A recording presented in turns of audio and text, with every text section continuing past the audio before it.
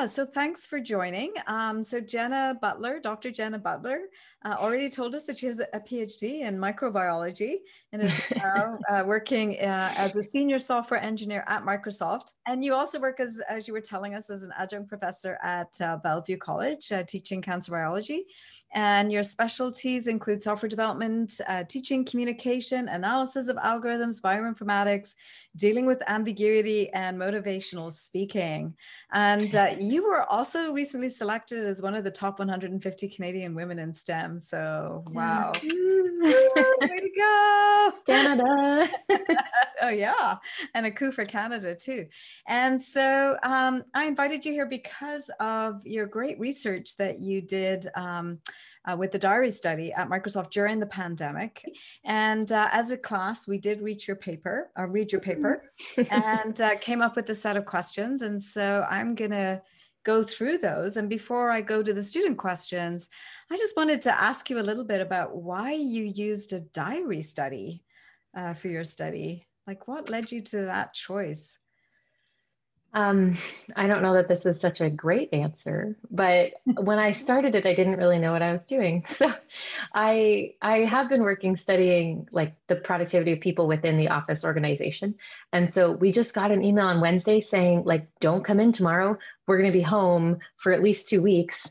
And I kind of had a feeling that it might not be just 2 weeks. And so my first thought was, oh, we need to know how people are doing. Like, I can't go into work every day and ask them anymore, and I can't observe them. So I need a way to ask. And so I thought, well, I'll just send out a survey they can do every night so that I can keep tabs on how people are doing. And then it turned out this had an official title and was like a legit form of research. So it was just me like really wanting to hear how people were doing every day. And I also wanted to, this was sort of sneaky, but my hope was to force people to reflect on gratitude each day. I was really concerned about the mental health impacts of the pandemic. And we knew, like, from existing research that even just saying what you were grateful for could help. So I thought, if we do this nightly and we make that a required field, it's a way to kind of force people into gratitude reflection. Mm-hmm. Well, I think your intuition is really good, right? Because you got some really rich data. Yeah, it did turn out better than I expected. And then you ended up leading this huge productivity project at Microsoft too, right? With, I don't know, like 50 or more researchers across the country. 40 plus studies. We just were like 42 studies or so that we kind of oversee and coordinate to make sure we're not, sending the same survey out over and over or answering the same questions repeatedly. There's so many, different things to study that we wanted that higher level of coordination. Great. Well, thank you. I'll go to the student questions now, if I may. And the first few are about the findings that you presented in your paper. And I'll invite Rohit Pudari to ask the first question. Yes. So my question was, were there any geographic factors that influence productivity, such as developers in COVID versed places versus COVID minimal places? Yeah, so we did look at their location and there wasn't anything statistically significant between them. But just from reading the diaries, we saw near the beginning that when India was really hit, we do have developers in India. That was hard. They were in a lockdown at a separate time than we were, I think. But we have most of our developers are in Redmond. So while we had people in Norway, China, India, different parts of America, I don't think there were enough at any of those locations to get statistical significance in any differences. I would imagine that it is true, but we didn't find it. Really good question, though, Rohit. Mm-hmm. Yeah, thank you for that. Alessandra. Yeah. So I'm wondering if you have repeated this study because after 9th month in this situation, probably more these emotional things may have changed. So do you have any new results for that? Yeah, that's a good question. I actually never stopped it. So I just left it running. I changed it to only ask people Mondays and Fridays, like only prompt them to enter a response on those days, but some people still choose to do it more. We're down to getting about 50 a week, whereas before I was getting hundreds. And I think it's self-selected down to people who are maybe having a hard time and really like that rhythm of continuing to have someone read it. I'm like 12 weeks behind in the analysis, I think. So I'm trying to stay, because I do it by hand, and we weren't keen on sharing it with anyone else because it's such sensitive data.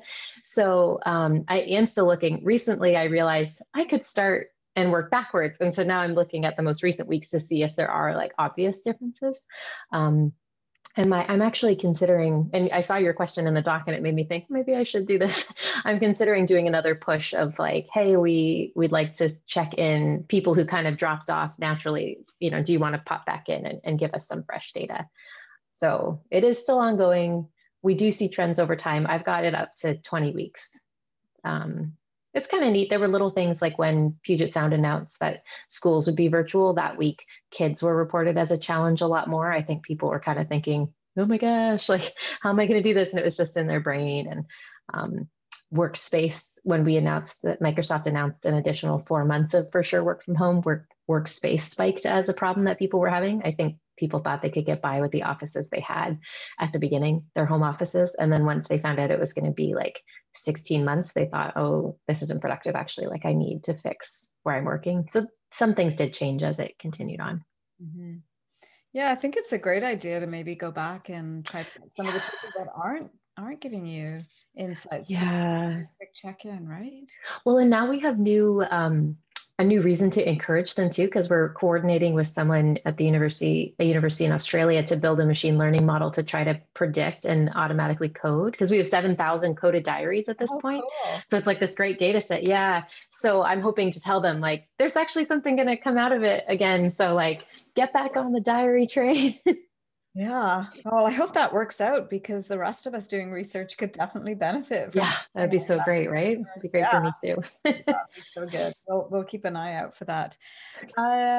So thinking a little bit to, well, I mean, we're not there yet, you know, in terms of after the pandemic, but, you know, looking ahead, we have some questions about that, and I'll invite Jonathan Bezo to ask a question about that. Yeah. So my question is, in your talk, you mentioned that people responded positively when asked about whether or not they enjoyed doing the daily reflection. Mm-hmm. And my question is, do you think that this is something that companies should do more often? Asking their employees to spend 5 minutes at the end of each workday to do a little reflection might lend to a lot of employee satisfaction, as they think that management is listening to their concerns, even if there's no action taken. Yeah, actually, I do think that to some degree. And we've seen Teams, the product, is actually releasing this like wellness feature. They're calling it virtual commute, where they check in at the beginning and the end of the day to see how people are doing. And so they've taken a bit of that idea. It's going to be more to help the person interact with work and then detach with work, but similar in concept. And then Microsoft does do a daily pulse, it's called. So each day they send out a like 2-question survey, but you only get it once a quarter. So it's like they constantly get, what would that be, 1/90th of their employees like telling them each day how they're doing, so that they can keep a tab on in general how things are. And I do think people appreciate that, and they iterate and say like, hey, this is what we saw over the last quarter in the daily pulse. We're making these changes. Let's continue. And that goes to every employee in the company. So I think it'd be great. I mean, I think that was wise of them. And yeah, I think it'd be good for other companies to do it, because it does feel nice to know. Actually, that's my concern with a machine learning model being what does the categorizations, is I think for some people, the benefit of knowing a human was seeing, especially the people who are really struggling, was seeing their struggle was kind of important. So I fear if you made it too broad, then maybe you would lose that. But if you could somehow stay on top of it, I think that'd be great. Yeah, that's a really good point, Jenna, actually, about using machine learning for that. Yeah. Let's see, Richard, still sort of thinking about after post-pandemic. Yeah, so I was wondering, like, yeah, based on your findings, it seems like there's a pretty broad range of preferences for how people like to work, whether it's like remotely or in person or whatever. And with kind of the pandemic, we've seen that companies are definitely able to offer some pretty varied options. So I was curious if you thought there were any major outstanding barriers preventing companies from offering work options that are as flexible as possible. That's a good question. I suppose kind of what we're talking about right now, like the challenge in measuring how people are doing and what Courtney was discussing, measuring team productivity and how the team is doing and not just the individuals. Like these are all areas where I think there's still learning to do on how. You guys probably saw some of the companies initially said like, oh, never mind, this is great. We're all just gonna like let our people be remote forever. And Satya said like, oh, I'm not really sure. So I think we know that for some people this works, but we know for some people it doesn't. And so we have yet to ascertain exactly what puts someone in one side or the other, and what it does for a team dynamic if you have a team made up of people in both camps and some of them are gone and some of them are in the office, and is that a different power dynamic? So I don't think there's major barriers. We just want to be really cautious about how we're measuring it as we go and checking in with people and looking at all different measures of productivity. That makes sense. Thank you. Great, thanks, Richard. Jonathan had a question. You may have kind of touched on this already, but do you think once offices are open again as an option for work, that having the ability to completely work from home could make engineers more efficient and happy than even before the pandemic? Yeah, I don't know. I think I'm slower to jump on the we should all be remote train because like Courtney, I'm an extrovert and I miss people. I have seen in the study, I don't know if we talked about this in the paper, but people who are neurodiverse, like maybe they have ADHD or whatever it might be, some of them said they're way more productive, especially people with anxiety. Actually, they found it was a lot better and they didn't even know that about themselves because they had never had that opportunity and they didn't want to have to self-disclose that they had a neurodiversity. So I know that there is at least a category of people for which this was way better, and it would be great if they didn't have to fight for the ability to do that because it just is better for them. But across the board, I'm not sure. Microsoft, and I probably sound like a fangirl, but Microsoft said that they're going to do like 50%. So you can work from home up to 50% of your time without, that's just considered the new normal and you don't need permission from your manager. And I kind of like that because I think they're sort of trying to force people to not go too far. So like if you have to come into the office some days a week, you're not working from like a whole nother country. So there's going to be some cohesion there. And if you need everyone to come in for something, you could, but you're still giving people flexibility. I thought, oh, that seems like a good way to start. Yeah. But I don't know. I guess none of us really know, but I was surprised at the finding that for some people, this is just full on better. And because of the way they are working in the office, like lowers their productivity. It's not just that they like it and their well-being and satisfaction has improved, which we know is linked to productivity. They're also literally better at doing their job in the standard measures as well. So it's like, well, of course we should let them, and I don't want them to have to explain why, I guess. Yeah, it's very interesting, and it relates to a little bit of one of the questions we had earlier about when you hire people, ask what kind of way they want to work, right? What's better for them. So I think there's going to be a lot of changes coming, really. I am slightly nervous. This is maybe taking us off topic and I don't even know what time it is, but okay, it's only 3:45. You're good. Okay. At Microsoft, there's a lack of diversity in our software engineers. And I think we see that across the board, right? Like there's this, like the programmer culture, or there's not a lot of women, not a lot of diverse candidates. I have observed, and this is just totally personal, but some of the people who fit into that stereotype really like to work independently and alone, and they don't want to pair program as much, or they're not as into the collaboration.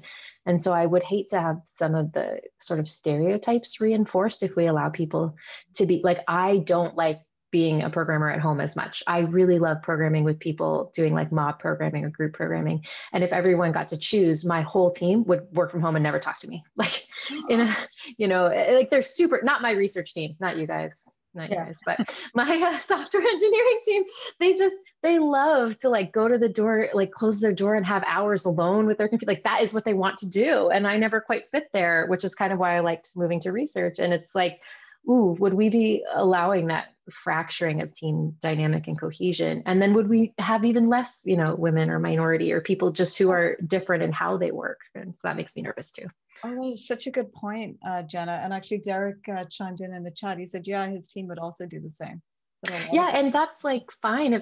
Sure, that's how your team works. But then what happens when you hire like Bob and he doesn't want to work like that? And that's not what's best. Like, then what are you? I don't know. Yeah. Sounds like another really good research topic, right? Yeah. And an important one, right? I think so. Well, Okay, now I'm really scared. Dylan, did you want to jump in? Yeah, sure. It was actually like, you've already mentioned this. My question was like about having or keeping this survey diary study going long term, which it seems like you're doing already. And I was wondering if the kind of daily interval was viable for a more longer term. But I see you've already switched it to like every twice a week or something like that. So yeah, what would you suggest if someone wanted to keep going long term with this? I think if it was minimally invasive, it would be good. So like if it was frictionless, maybe something that's just there in the bottom of your screen that you can click. Like ours was really simple. It had a smiley rating for satisfaction. So you just clicked the smiley that fit, and then there was 2 open text boxes. I feel like sending people an email every day probably got old, and they were like, I would think, you start to ignore it at a certain time. So a daily cadence when it's something that requires them to open an email, go to a link, like type it in, submit. I'm not sure that might have too much friction, but I think like the thing in Teams, I don't know if any of you use Teams, but when a meeting is over, it just asks how the quality was. And it's just part of the like closing down a meeting process. And there's very little friction. So they ask after every meeting, and like somehow that hasn't seemed annoying. So perhaps I think it's good for people to reflect daily.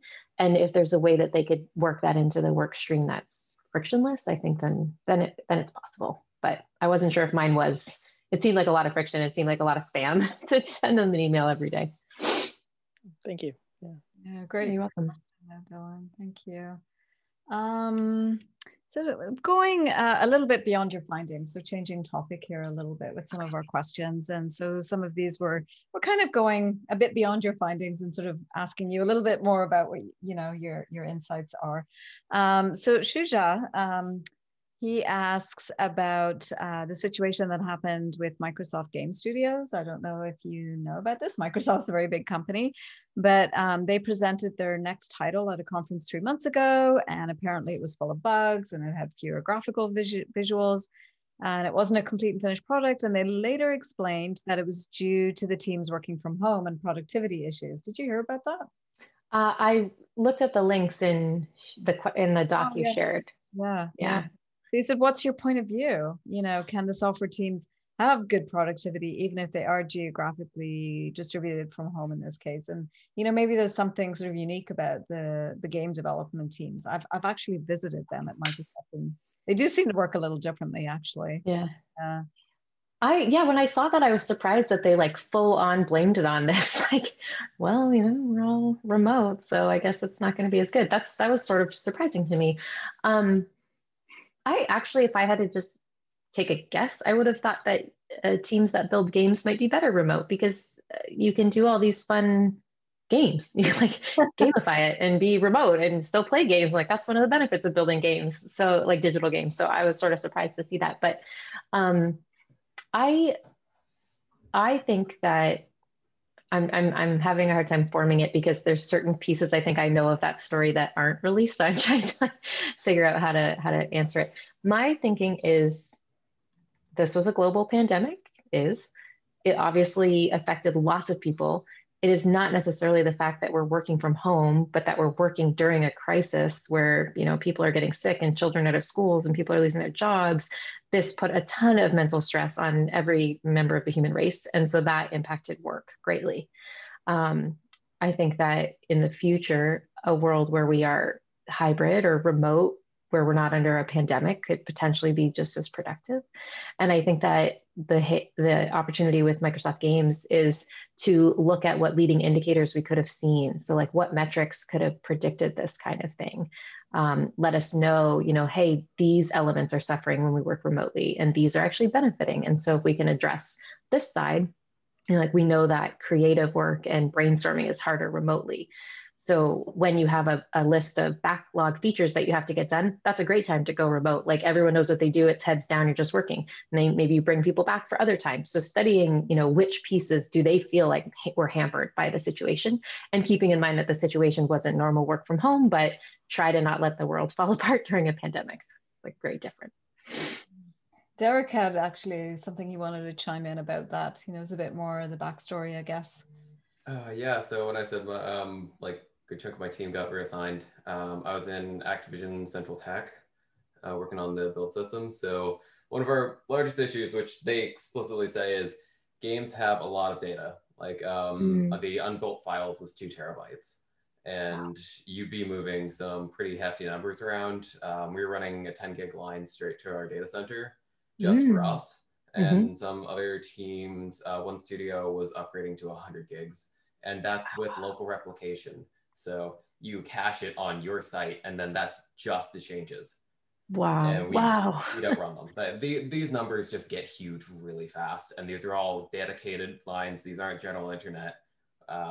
And work from home was really an issue because to sync down some of that stuff, like I had to download 400 gigs and it took like 2 days because I had to run it through our VPN system.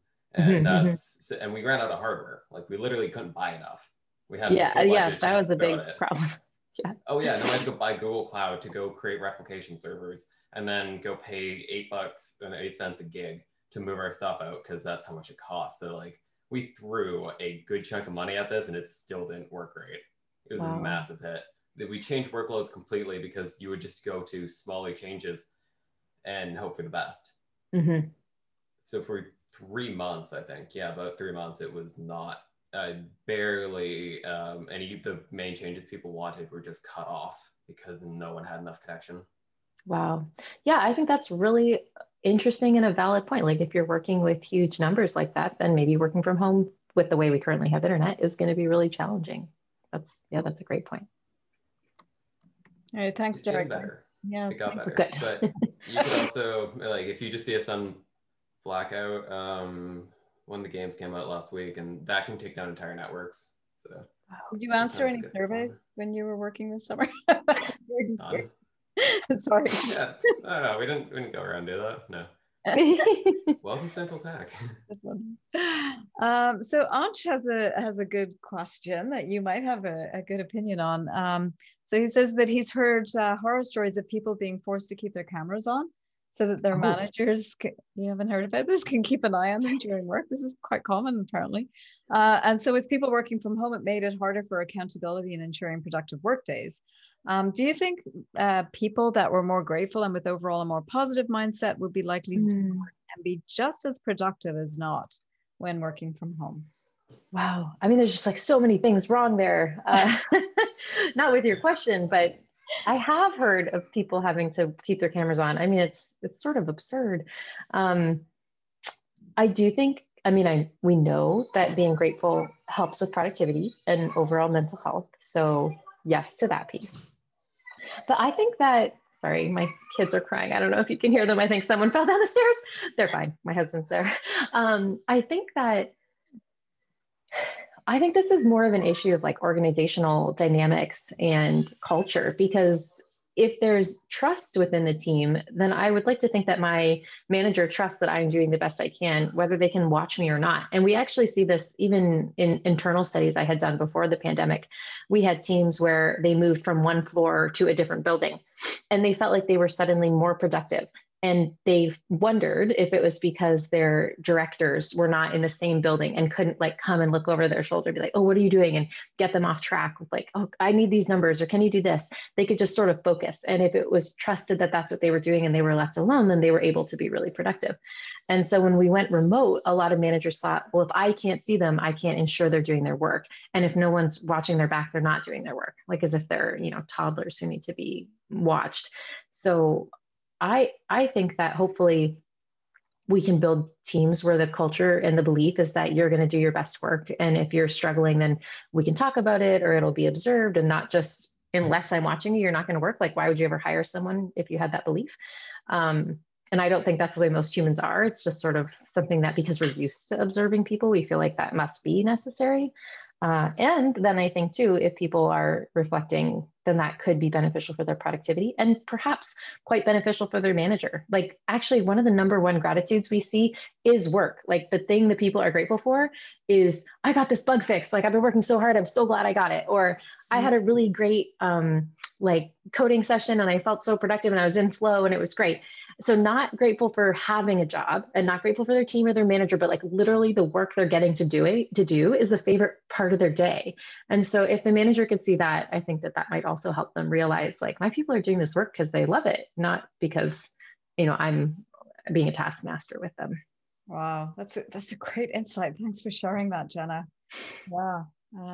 I definitely, on the days where you can't do much, you do feel grateful that you have a job, right? Compared to some people too, right? That can't work right now, can't do much. Yes, absolutely. And for some people, it was just like a mental thing too. Like the fact that they had a job that was mentally engaging, they were so thankful. It was the only time they weren't worrying about the coronavirus or the election or whatever it might be. Yeah. So they actually liked working. Yeah, like that was their beliefs. Yeah. So along the same lines and sort of asking you for your insights, Roshan had a question. I'll invite him to jump in. Yes, hi.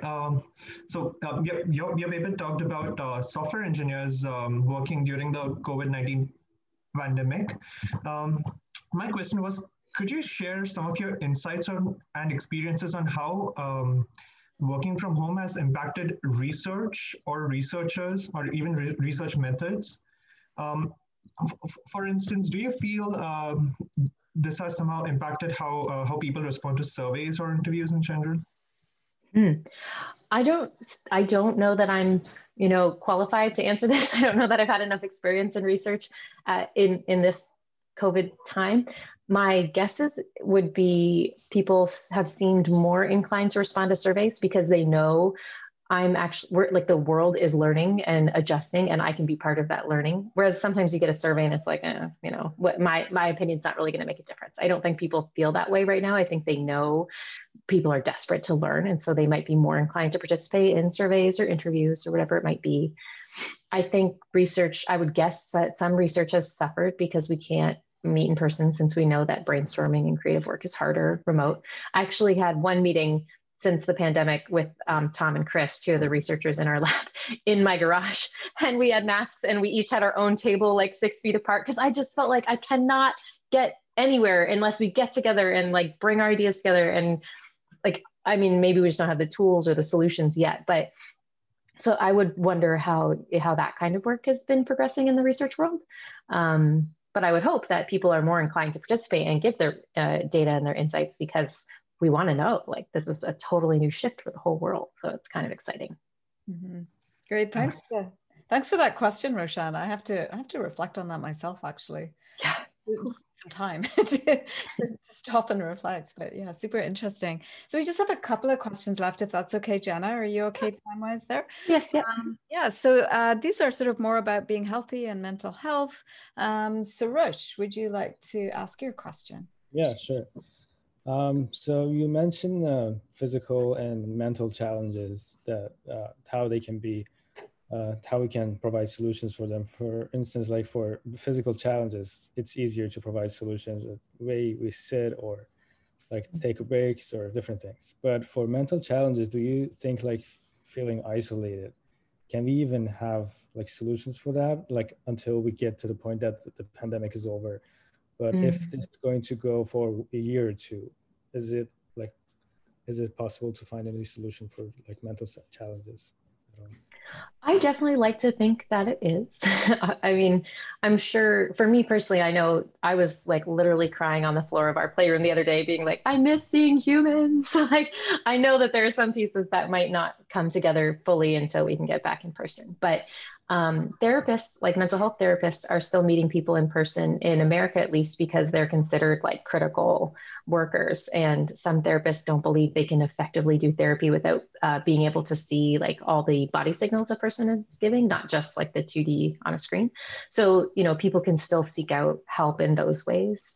I think that it's also perhaps driving people to do different things to take care of their mental health. Like, I don't know, personally, as a spiritual person, like I can pray and that hasn't been taken away from me by the pandemic, or I can like read my Bible more. And so there's things that people can do. Some people like to meditate or do yoga. And like, we know that there are ways to take care of your health, whether you can see other people or not. Like even going for a walk is like scientifically proven to release hormones in your brain that make you feel better. So like there are things people can do. And there's some really cool apps taking advantage of this. There's there's an app, Super Life or something. I can't remember. It was developed by a person who develops video games, and she got a really bad concussion, like really bad. And she couldn't read, she couldn't play games. She just had to lay in bed for months. And I guess she said, like, I'm either gonna die or I'm gonna find a way to like survive this. Super Better. So she got Super Better. That's what it's called. Oh, wow, So cool. it's supposed to be like a video game where you have like allies that you can work with, but they're your real connections in real life. And so you might have like a level up challenge where you have to text someone and give them a compliment. And it's like, that's how your character advances in this virtual game, but you have to do it in the real world. Like, it's really amazing. And so they've done trials with this app, and it's improved depression and anxiety and various mental health issues. She's got some TED Talks. She's really cool. So I think that there are ways. I mean, ideally, I think humans should have human interactions, but in the meantime, I definitely think, like, I don't think it's a lost cause. I think there's lots of things, and there's lots of literature on how to help, even when people are isolated. Yeah. Wow. Thank you. Yeah, thanks so much for that question. And Jenna, that's super interesting. I'm going to look that app up for sure. Yeah, Super Better, really fun. Super Better, love it. She has a TED Talk about how we can use video games to change the world. And she has these stats on how many hours people play video games. And she's like, what if the video games were like curing diseases, which some of them are, right? Like folding at home, you can fold proteins. And she said, we just have to change the video game. Apparently there was a study with one video game where you had to use less, like lower your carbon footprint in the video game, but it was in real life. And for 2 years after the trial ended, people were still producing less like carbon energy and stuff. So it was like, it actually affected how they lived. So it's really cool. She thinks that games can change our brain. Is that Jane McGonigal? Yeah, there we go. Yeah, I've seen some of her earlier TED Talks. Yeah. Oh, that's super cool. Thank you for that. Thanks, Suresh. So for our last question, it's still a little on the theme of mental health, but also thinking about meetings. I'll invite Tyler to ask our last question for today. Thank you. Hi, sorry, I had an issue with the microphone there. So my question is about, in the video you spoke about making changes to meetings and making some other changes to the way that the workday works in order to try to compensate for the fact that people's mental health has been more tenuous during the pandemic. And I'm curious whether or not you think that what we're seeing is like mental health improvements that would be positive in any context, and we're only sort of seeing them now because of the pandemic is exacerbating any potential mental health issues that people are having, or do you think that these sort of changes are really only effective within the context of the pandemic? That's a good question. I think that some of the changes are only effective, but because they happened naturally when we weren't in the pandemic. So for instance, we had to add the 5-minute buffer between meetings because the way that at least Microsoft worked is we would have physical meetings and you would have to book a room, and each room was only bookable for an hour. So even if you had a long meeting, sometimes you had to switch rooms, or you have an hour meeting and then you go to a different room and you would walk by like the water cooler, the bathroom. Those were all centrally located. So when you kind of changed rooms, you would see all those things. So it was just sort of a natural rhythm that you might be a few minutes late because you were going to get a drink or you're going to use the bathroom.